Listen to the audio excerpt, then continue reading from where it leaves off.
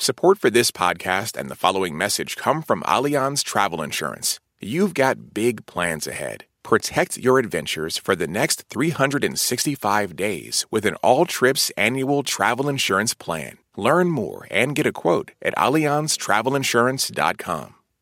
This is Fresh Air. I'm Tanya Mosley. My guest, Molly Ringwald, is having a full circle moment. When she was 3 years old, she made her stage debut in Truman Capote's The Grass Harp. Now, decades later, she stars as one of Capote's loyal friends in the new Ryan Murphy series, Feud, Capote versus the Swans. Set in the 1970s, the series is about the late novelist, screenwriter, and actor Truman Capote and his high society friend group known as the Swans, composed of wealthy wives of successful men.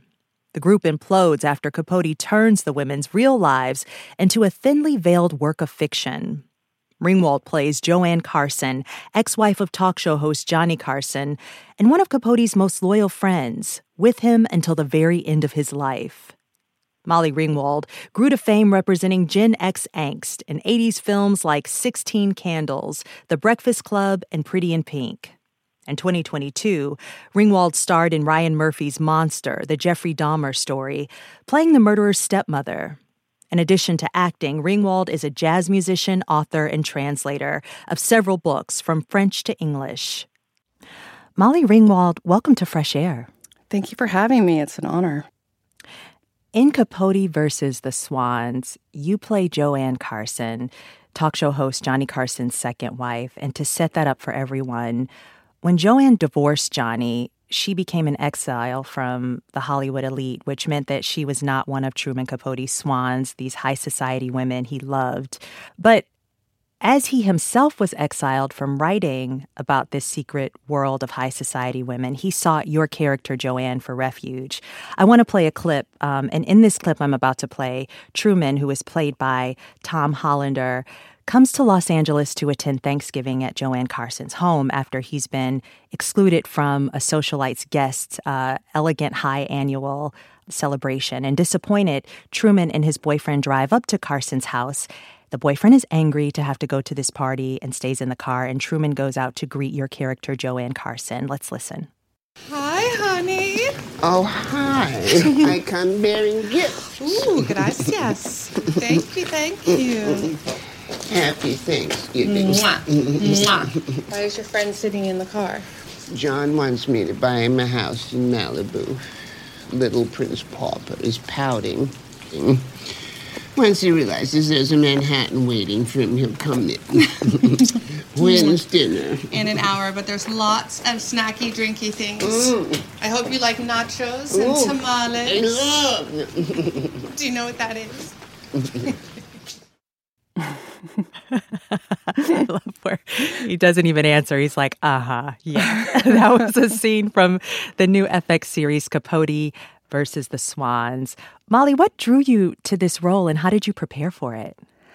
I was really interested by Truman Capote, and I loved, everything about that story. Those swans, those women, I've always been intrigued by fashion, and they're all such incredible, fashion icons. And I was just really excited that this was being made. I was surprised that it had never been made up until this point.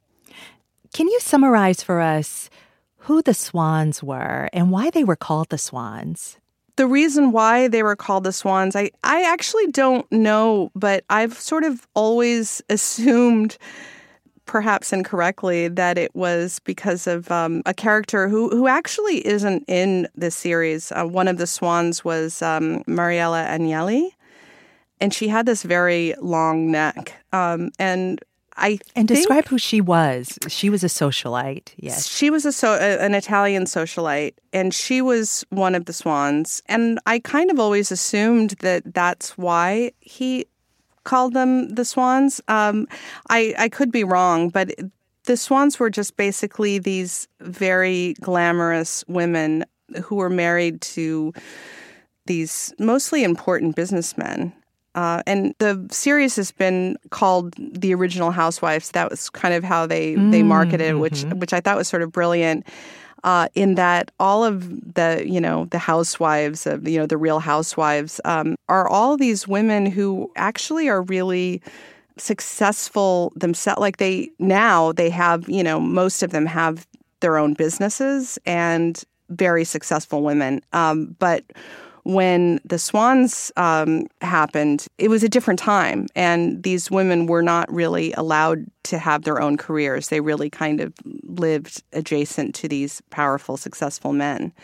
But yeah, it's a good question to know exactly why he called them the Swans, and it's also interesting that some of the women were swans and some were not. Like Joanne Carson was married to Johnny Carson, who was a powerful man. But I don't think that she actually was a swan. I mean, actually, she called herself an ugly duckling, even though she was not. Well, how did you prepare to play Joanne Carson? Did you study the real Joanne Carson?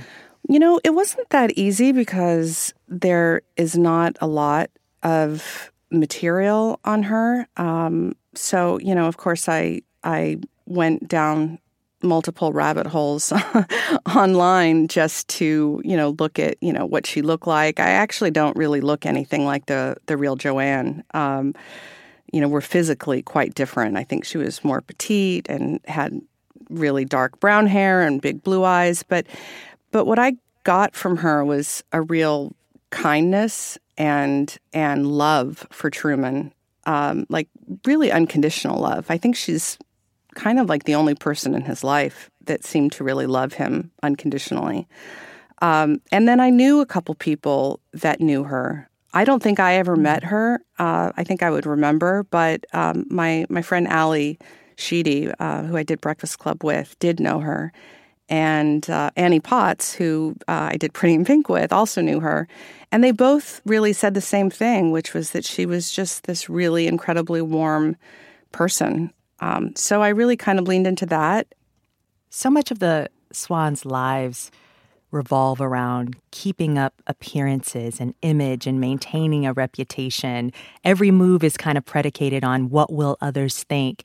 And I thought it was really perceptive that you said that the world Capote was part of is very similar to kind of what you see in your kids' lives. You're the mother of 2 middle schoolers. And when you said that, I was like, oh my gosh, yes, this is very middle school.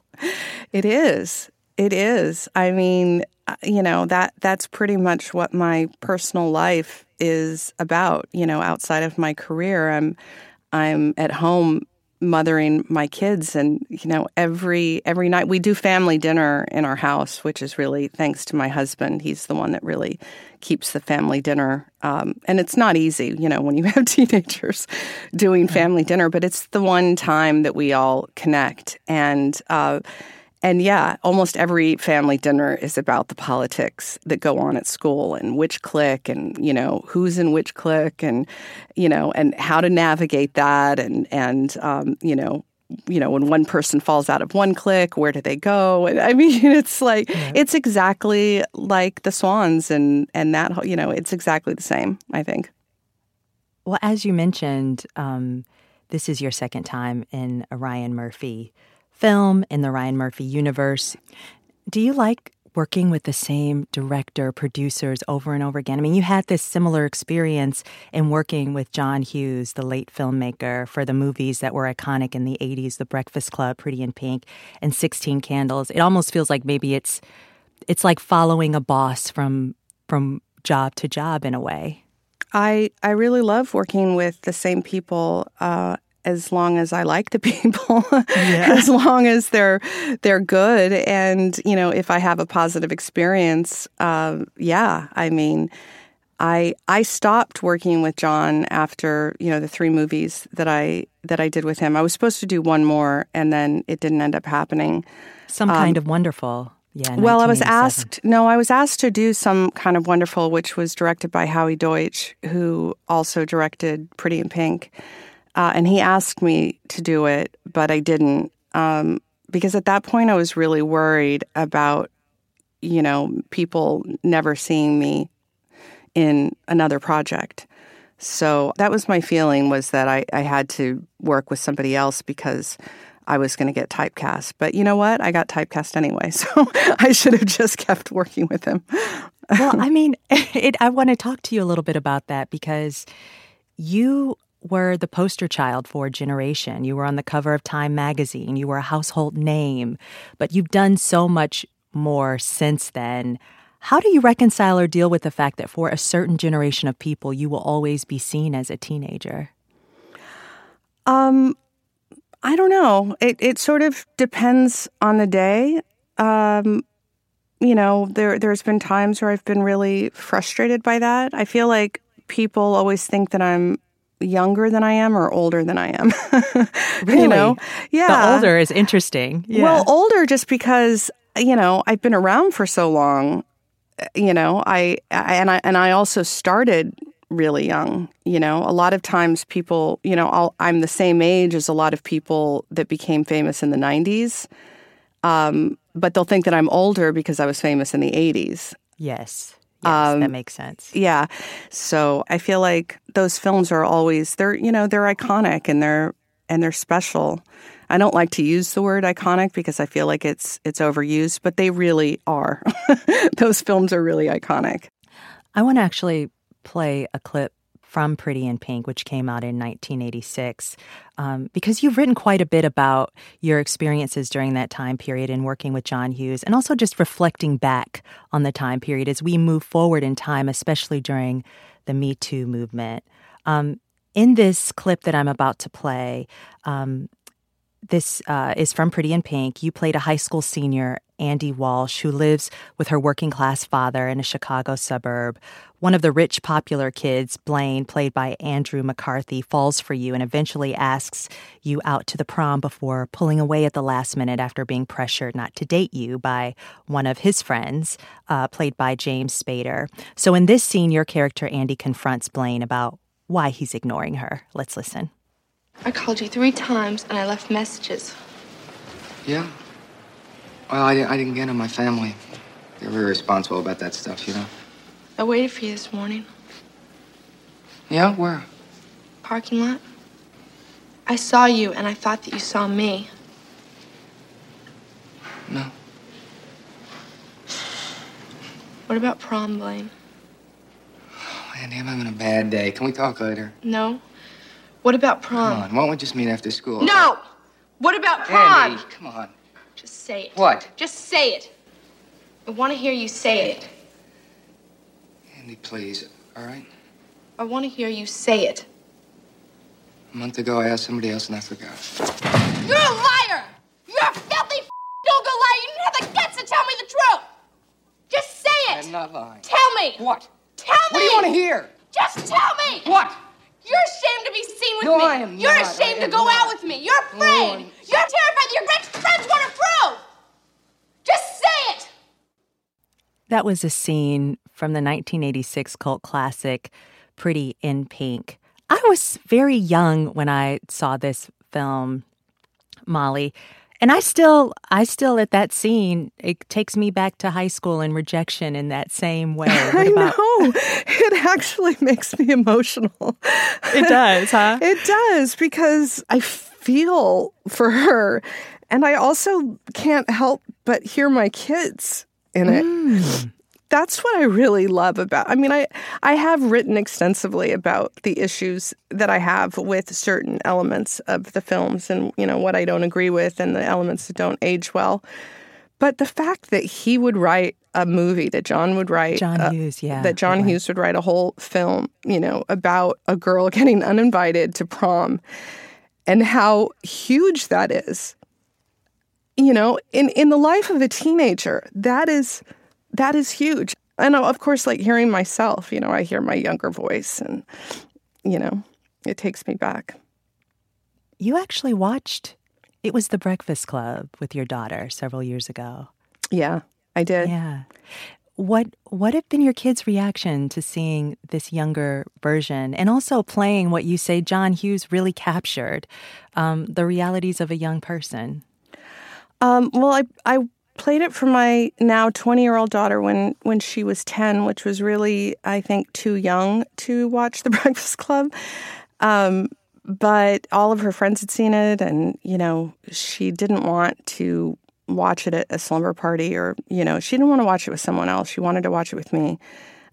So we did watch it, and I ended up doing a piece on that that experience for This American Life. This American Life, yeah. And it was really interesting to watch it with her and what she got out of it, because, at the age of 10, there was a lot of stuff that went over her head, mercifully, because, we didn't have to have that conversation. But what we did get out of it was that it had to do with her feelings with us, that I was putting pressure on her, because at the time, we were having a hard time with, I was having a hard time with, making her do her homework and feeling like, oh, come on, do that. I wanted her to be a certain kind of student.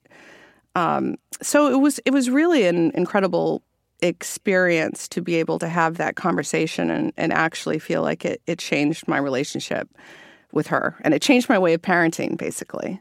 It changed your way of parenting, right? Yeah. You were able to have language based on that.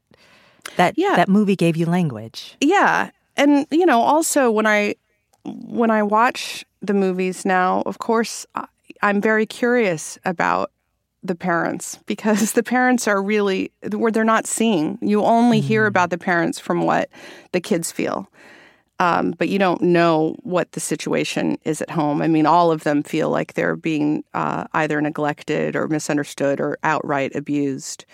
As John Bender's character, played by Judd Nelson, is physically abused by his father. So, yeah, that was a really interesting experience and also pretty surreal. But it took a lot out of me, and I knew I was going to have to watch the movies again with my now 14-year-old twins. And it took me, a long time to feel like I could do it again. And we just watched the movies about, 3 weeks ago. And did you have similar insights? They loved the movie. They didn't take out their phones once, which was incredible. It's a big deal. Yeah. Yeah. I mean, I was looking. I mean, the phones were there, and I was like, how long is it going to take for them to pick up their phones? And they didn't. But it was also interesting because they are older. The sexual harassment that my character Claire experiences, which she is. She's harassed by John Bender the whole time. That really did not resonate with them. They could not figure out why I went with him in the end. It was really sort of confused. Like, they were just bewildered. And it didn't seem strange to me that she goes with Bender in the end, which is interesting that doesn't seem strange. I mean, I had a great relationship with my father, who passed away a couple of years ago. So there's really no reason why that should have been normalized for me. But it was. This idea that, if somebody treats you badly or isn't complimentary or whatever, that should be the person that you go for. But strangely, it was. And that's just not the case anymore. I thought it was just really interesting, these questions that you posed to yourself and to the audience in your New Yorker piece in 2018, where you wrote, "How are we meant to feel about art that we both love and oppose? What if we are in the unusual position of having helped create it? What answers or thoughts have you actually come to about where those movies sit in our culture, especially now having these experiences with your children?" Yeah, I do love the movies, and I'm really glad that I made them. It's not black or white. Those movies are not perfect, but there is so much good in them. And there are also things that are not good, or there's things that have changed. The lack of diversity bothers me in those movies. Certainly the sexual politics bother me, but they were movies of a time. To me, that is one of the dangers of this desire to erase the past. I don't personally believe that you can erase the past, but you can look at it and you can debate and you can talk about it. And I believe that talking about it and understanding it is what sets us free, not trying to erase it. Our guest today is Molly Ringwald, who stars in the new FX series, Capote versus the Swans. We'll be right back. I'm Tanya Mosley, and this is Fresh Air. This message comes from Apple Card. You earn up to 3% daily cash on every purchase. That's 3% on products at Apple, 2% on all other Apple Card with Apple Pay purchases, and 1% on anything you buy with your titanium Apple Card or virtual card number. Visit apple.co/card calculator to see how much you can earn. Apple Card issued by Goldman Sachs Bank USA, Salt Lake City branch. Subject to credit approval. Terms apply.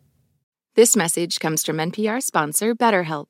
When you keep your stress bottled up, it can eat away at you. Therapy is a safe space to get things off your chest and to figure out how to make them better. Try BetterHelp Online Therapy, designed to be convenient, flexible, and suited to your schedule. Get it off your chest with BetterHelp at betterhelp.com/NPR today to get 10% off your first month. This message comes from NPR sponsor Teladoc Health. There are lots of reasons for wanting to be healthy. Family, work, living a fuller life. Teladoc Health understands. Whether you have diabetes, high blood pressure, or just need to manage your weight, Teladoc Health can help. Visit teladochealth.com/whatsyourwhy for more information. That's TELADOC health/whatsyourwhy. I'm Fresh Air's Anne-Marie Baldonado, here with a promo for the latest Fresh Air Plus bonus episode. It was just odd, I think, to be singing that song when I was so young. And the meditation was so big, it seemed like I hardly scratched the surface of it, so I never felt it was really successful. That's recent Grammy winner Joni Mitchell talking about her song Both Sides Now with Terry Gross in 2004.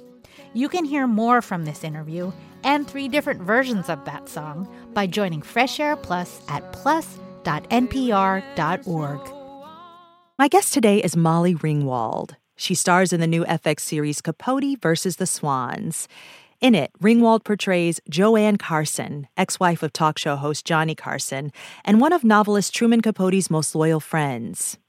Ringwald grew to fame in the 80s, starring in the John Hughes teen movie 16 Candles, The Breakfast Club, and Pretty in Pink. More recently, she was in the TV series Riverdale, based on the characters of the Archie comics, and Ryan Murphy's Monster, the Jeffrey Dahmer story. Ringwald is also an author and has translated 2 books from French to English, including My Cousin Maria Schneider, a memoir, written by the niece of the late actress, who starred with Marlon Brando in the 1972 movie Last Tango in Paris. Molly, I'd love to talk with you a little bit more about how you choose what roles to play, because they're so varied when I look at your career beyond the 80s. You appeared most recently in episode 3 of season 1 of The Bear as a meeting coordinator for Al-Anon. And to refresh people's memory who's seen The Bear is about a chef named Carmen in the fine dining world who returns home to run a family sandwich shop after his brother dies by suicide. And Carmen goes to an Al-Anon meeting to try and understand his brother's struggles with addiction and suicide. And in this scene I'm going to play, we hear Molly's character sharing her story. Let's listen. It's hard to hear it, so I just keep saying it. I didn't cause it. I can't control it. I can't cure it. A lot of my life, I thought I was just a victim. And because my husband drank so much, this would happen or that would happen. The short term was always so awful. I thought if I just could throw out his liquor, hide whatever he was on, that would fix it. You can't curb that kind of chaos until the thinking changes, until the foundations change, until the chemistry changes. And it's difficult. I know I played a part in his abuse. And I'm really mad at myself for that. But if there's anything good that came out of it, it's that it made me realize that the best thing for me to do is just to try to keep my side of the street clean. Instead of trying to fix everything, just remove myself from any situation that is or could become toxic. That was a scene from the FX Hulu series, The Bear. And Molly, it's a very small scene, but it's so powerful. You're only in this series for a short period of time, but how did you come to this and choosing this role? I was offered that, which, I knew that it was going to be a cameo. I knew that it wasn't a character that, that came back. She could come back. In fact, I hope she comes back. But I was sent the script. I was sent a couple of scripts, and I watched the first episode, I think, but it hadn't aired yet. But I was so taken with it. I was so taken with the writing and everything about it. And I just said I wanted to do it. And I did. And I'm so happy that I did. And I'm so happy that the series, has done well. But I just knew that it was going to be great. And also, it's really interesting that that monologue that I have is one of the only monologues that I've ever had that I didn't change one word. Not one word. It was so well written. I mean, even that one line where I say "but" and then I say "but," that it sounds so natural, but it was written that way, and it was such a pleasure to do because it was so well written. And and those kind of opportunities don't come along, or they haven't come along a lot for me. Where something is so well written that it makes the acting so easy. This role, as you said, was brought to you. Why do you think they chose you for this role? Because you killed it, but it also, as you said, is a cameo, but it's also so powerful in driving the story and moving it forward in our understanding of the main character. Yeah. Nobody would really expect to see me in a role like that. In fact, a lot of people didn't even recognize me. That it was you. Yeah. Yeah, because I look very different and, I'm very unglamorous. I think she was, I have almost no makeup on and the lighting is a bit harsh, but it was right for that character. And to me, it was such a compliment that people didn't recognize me, whatever they think that I am because of those movies, that they're remembering that an actor plays different people than themselves, and that's, of course, a delight for me. When you say that you don't often get roles like this, or the scripts that you're given don't have this kind of depth and meat, what is it? What are the types of roles that are passed across your desk in years past that you just say no? I've been in mom purgatory for You went years. From being a teenager to a mom. Yeah. Yes. And I always like to say that I sort of skipped being the sexy aunt or, I don't know. I really do feel like I went from a teenager to mom, and it was like all they wanted me to play was a teenager for years. And I felt like there were a lot of parts that I missed out on because I was sort of too young. Like there were a couple of movies that I had gotten close on and that I didn't get, and it was heartbreaking to me. But a lot of what I heard was, well, she's really too young. And then all of a sudden it was the mom, and and there was nothing in between. And I am a mom, and there's nothing wrong with being a mom. I love being a mom, but I want to play somebody who pushes the story along, where I'm not just sort of patting my kid on the head and saying, you'll figure it out, honey. And I have played a lot of those because I'm a working actress, and it's also how I earn my living and help pay for my family. So, I take what is offered, but I can't say that the opportunities have just been, coming my way. So I've also been, creating my own opportunities and, and then sort of taking what I could as an actor. But I feel like that's changing. So I'm really grateful for that. If you're just joining us, I'm talking with Molly Ringwald. She's in the new FX series Capote versus the Swans, about the high society women that novelist Truman Capote both loved and betrayed. We'll continue our conversation after a short break. This is Fresh Air. This message comes from NPR sponsor MassMutual. According to Calendar.com, the average person schedules just 4.5 hours per year on finances. MassMutual gets it.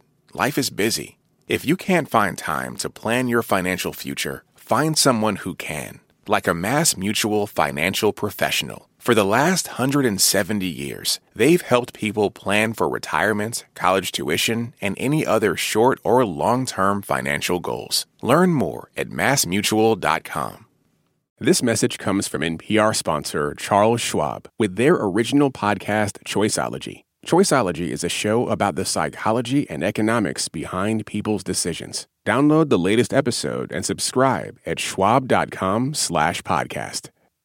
This message comes from NPR sponsor, the official Hacks podcast from Max. Join the creators and showrunners of Hacks as they discuss each episode and speak with the cast and crew about the making of the series. Listen to the official Hacks podcast wherever you get your podcasts.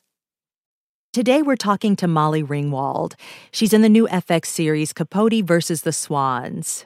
Ringwald grew to fame in the 80s, starring in the John Hughes teen movies 16 Candles, The Breakfast Club, and Pretty in Pink. In your 20s, after experiencing this tremendous success as a teen, you moved to Paris. And while living there, there was a lot that happened to you. I mean, how would you describe your time in Paris and the growth of who you are and like identifying who you were outside of this child actor that you had been all of your life? Yeah, I think that it was really important for me to do. And, I'm actually processing that now because I'm in the process of writing a book, a memoir about my time in Paris. So I'm still kind of figuring that out, but it was something that was important for me to do as a human being. I felt like I was burnt out and I was uninspired and everything that I liked about acting and movie making and all of that, it seemed to have sort of evaporated. And I wasn't doing the projects that I really wanted to do. And I felt really isolated and alone. And then I realized that, I didn't realize that I had to move to Paris. It sounds way more courageous, if I actually just said, I'm moving to Paris and take my suitcases and go and that's it. But it didn't really happen that way. I went to Paris on a movie. And then once I was there, I was so happy and felt so good that I decided to stay. You're still pretty immersed, though, in French culture. I mean, namely, you mentioned that you're a writer. You've written a book of your own, but you also translate books from French to English. What drew you to translate? And translation, I just want to make a note. I mean, that's some intense work. Yeah, it is. My first translation is a book called Lie With Me, which is a gay love story that takes place in the 1980s. And I never, ever would have thought that, as strange as it is for people to think of me as a translator, it's equally as strange for myself. It was nothing that I ever thought that I could do or nothing that I sought out. It was something that came to me by Valerie Steicher, who acquired the book when she was an editor at Scribner. And it was her idea. And she took me out to lunch and said, I have this crazy idea. I think that you should translate this book. And she knew that I had some experience in France because she had edited an essay that I wrote for Vogue magazine when she was there. And my first response is, no, I could never do that. That's the craziest idea that I've ever heard. But I took it home and I read the first couple chapters and I really liked it. And I thought, what a challenge, and I thought I would be able to do it. And I thought I would be able to do a good job. You translated one that just more recently, My Cousin Maria Schneider, a memoir, which was written by Vanessa Schneider, who was Maria's younger cousin. And just to lay this out for a second, Maria Schneider was a 1970s movie star who catapulted to fame in the film Last Tango in Paris. She was traumatized by one particular scene in Last Tango in Paris that kind of marked her for the rest of her career. Can you explain what happened on the set Well, The Last Tango in Paris is a film that was written and directed by Bernardo Bertolucci, and it's a story about two people, a man who is played by Marlon Brando, whose wife has just committed suicide, and he is looking at an apartment, and he meets a character, Jean, who's played by Maria Schneider, who's a young woman who has a filmmaker fiance played by Jean-Pierre Léaud. And they begin, Marlon's character, Paul, and Maria's character, Jean, begin a sexual relationship. And it was Bertolucci's idea to make this movie about these two people who only communicate carnally through their bodies. And Maria read it, and, she was pretty punk rock, like she was out there, she was bold, she was interested, she thought it was audacious, and everybody said, you can't turn up this opportunity to do this movie with Marlon Brando. It's an incredible break. And so she did the movie, and it was pretty bold and explicit. But there was one particular scene where the Marlon Brando character, Marlon and Bertolucci, decided to add this new thing that was not. Maria says that it was not in the original script, and I think that's true. It was not in the original script, where Marlon's character takes her completely by surprise. It was basically sexual assault. And it was... And they wanted the authentic surprise. They wanted during the filming. That's right. He wanted to have her... He wanted the real response. And I have worked with directors and where you throw lines out that aren't in the script, and you do get a sort of surprise or authentic. That's not completely unheard of. On the other hand, it was basically sexual assault. Marlon's body was still pinning hers to the ground, and it was an assault. And do you look at the film differently, or even Bertolucci differently, after translating this book? Absolutely, I do. I had seen the movie before, but I, of course, didn't know that was something that was sprung upon Maria. Yeah, it's really hard to watch. I went back to watch it after I took the job of translating it, and it was really painful to watch.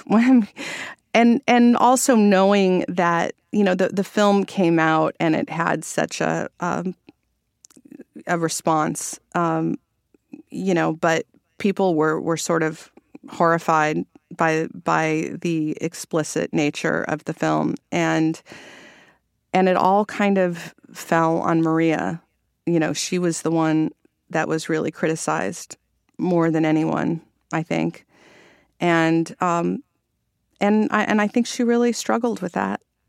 I think it was basically, it was an assault. And, but what I thought was also interesting was that she really didn't blame Marlon.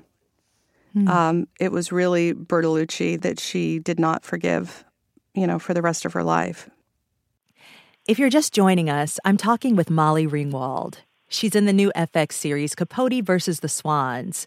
We'll continue our conversation after a short break. This is Fresh Air. This message comes from NPR sponsor Planet Oat. While some podcast topics can be complex and pretty heady, Planet Oat oat milk is an uncomplicated no-brainer. It's rich, creamy, and an excellent source of calcium with vitamins A and D. Also, Planet Oat's unsweetened varieties have 0 grams of sugar. It's great in coffee, cereal, smoothies, you name it. So next time you're at the grocery store, save the overthinking for the podcast and reach for the one that has it all. Planet Oat oat milk, or visit planetoat.com for more. This message comes from NPR sponsor Redfin. Redfin updates their listings every 2 minutes and gives personalized recommendations based on the homes that you like, so you can find the home that's just right for you. You can favorite homes, share listings with others, and even schedule tours with a local Redfin agent, all in the app. When you're ready to buy, an experienced local Redfin agent can guide you through the whole process, and they know how to help you win the right home at the right price. So download the Redfin app to get started today. I want to talk briefly about other aspects of your career because you're a writer, you're an actor. Of course, we know this about you, but you also are a singer. And I read that some of your first memories were singing with your father on stage. I want to play a clip of you at 6 years old singing Hot Time in the Old Town Tonight with your father and his group, the Fulton Street Jazz Band. Let's listen. Come along, get your partner, wear your brand new gown, for there's gonna be a party in this good old town, where you know everybody and they all know you, and you've got a jazz band just to drive away the blues. When you hear that music start to play, tap your feet and start to step and sway, and when you get the rhythm, you wanna shout hooray, be a hot time in the old town tonight, my baby. When you hear those bells go ding-a-ling, all turn round and gaily you must sing. When the verse is through, in chorus all join in, be a hot time in the old town tonight.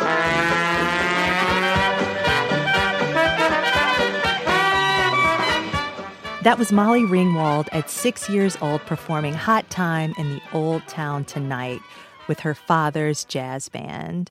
That song was a real traditional jazz song, and it's very emotional for me because, I performed with my dad since I was 3, and he passed away a couple years ago. And I'm so sorry.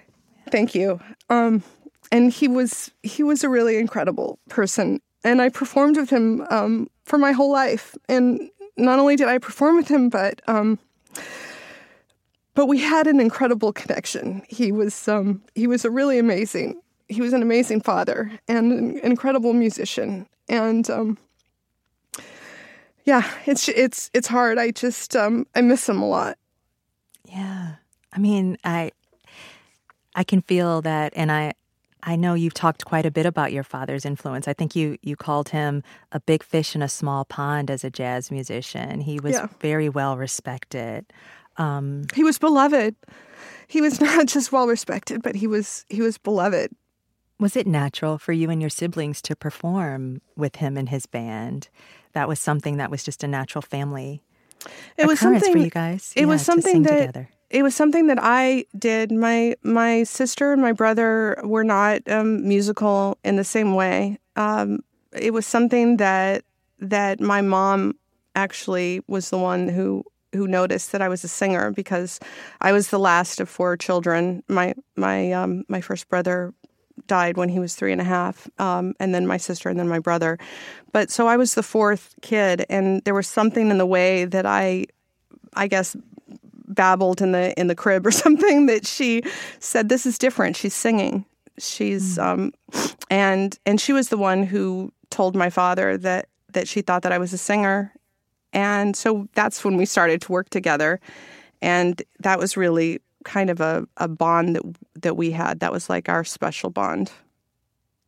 Your father was also visually impaired, and I find from personal experience that children in my life with parents who are deaf or blind have a certain maturity and emotional intelligence that seems to serve them well in life. And I was just wondering if you see that in yourself.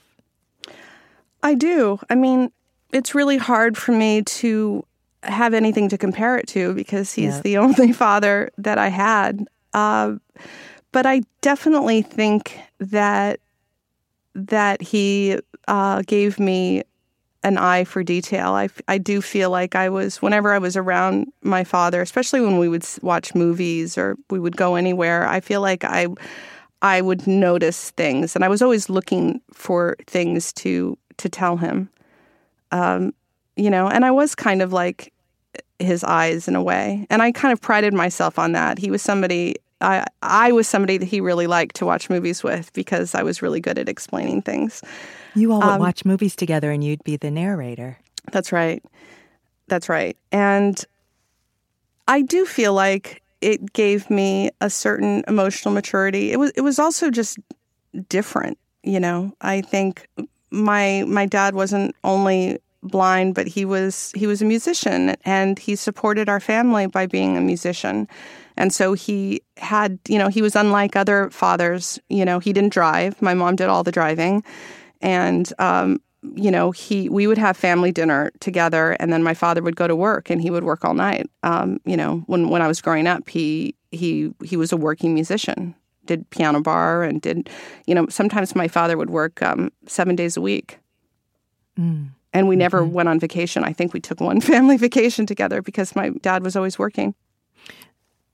You kind of sit in the middle of these two things. Now you watching your daughter as an actor. What kinds of advice do you give her?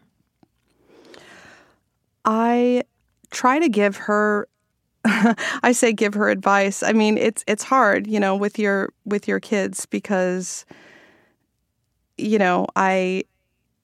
she and my other kids, they're going to have to discover things for themselves. My Matilda has been passionate about acting. She's wanted to act since she was a kid like me. And my husband and I made the choice not to allow her to be professional. And I guess the advice that I've given her is just to learn how to act. We have given her, acting lessons. We've, Matilda has fantastic taste in movies. I mean, she's always had really great taste in movies. But we'll sit and we'll watch movies, and we'll talk about, what makes them good and what makes particular performances. I mean, we'll watch, like Gandolfini, James Gandolfini in The Sopranos, and we'll watch monologues, and we'll stop and go back and and talk about what makes that so good and so powerful. But it's also a really hard business. So I've talked about that too, because just because you're a talented actor doesn't mean that you can be successful in this career. They're almost like two different things. And it's hard because, in order to be an actor, a good actor, you have to be a really emotional person and be able to access that emotion. But also being a very emotional, sensitive person it's not very easy to be in a business where you're rejected a great deal of time. So, those are issues that we talk about. Molly Ringwald, I really enjoyed this conversation. Me too. Thank you so much. Thank you. And I also didn't say, too, that Fresh Air was one of my father's favorite shows. Mm-hmm. He, all the time, he was like, when are you going to do that Fresh Air? He would, if there's a heaven somewhere, my dad is definitely smiling. Molly Ringwald is in the new FX series Feud, Capote versus the Swans. Tomorrow on Fresh Air, actor Mark Ruffalo. In the new movie Poor Things, he plays a foppish rake with a terrific accent. It's a departure from his previous roles. He's up for an Oscar for Best Supporting Actor. I hope you can join us.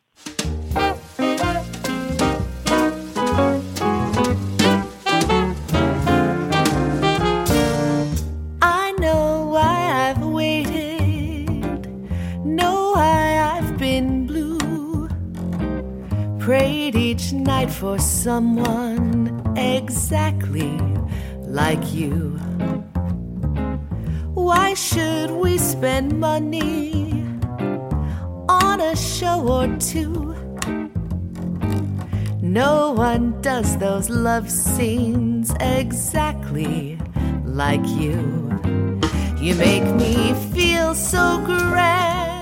Our interviews and reviews are produced and edited by Amy Salet, Phyllis Myers, Sam Brigger, Lauren Krenzel, Heidi Saman, Anne-Marie Baldonado, Teresa Madden, Thea Challoner, Seth Kelly, and Susan Nyakundi. Our digital media producer is Molly C.V. Roberta Shurock directs the show. For Terry Gross, I'm Tanya Mosley. This message comes from NPR sponsor HubSpot. Imagine growing a business with high-quality leads, fast-closing deals, wildly happy customers, and more benchmark-breaking quarters. It's not a miracle, it's HubSpot. Visit HubSpot.com to get started today. Support for NPR and the following message come from Bombas. Bombas makes absurdly soft socks, underwear, and T-shirts. And for every item you purchase, Bombas donates another to someone facing homelessness. Get 20% off your first purchase at bombas.com/NPR and use code NPR. With NPR Plus, there's more to hear, like extended interviews with some of the experts we talk to at Planet Money and The Indicator. It's a mistake for economists to only think about economic efficiency when considering policies because you'll actually wind up with a worse outcome. And with NPR Plus, you help keep NPR going. Learn more at plus.npr.org.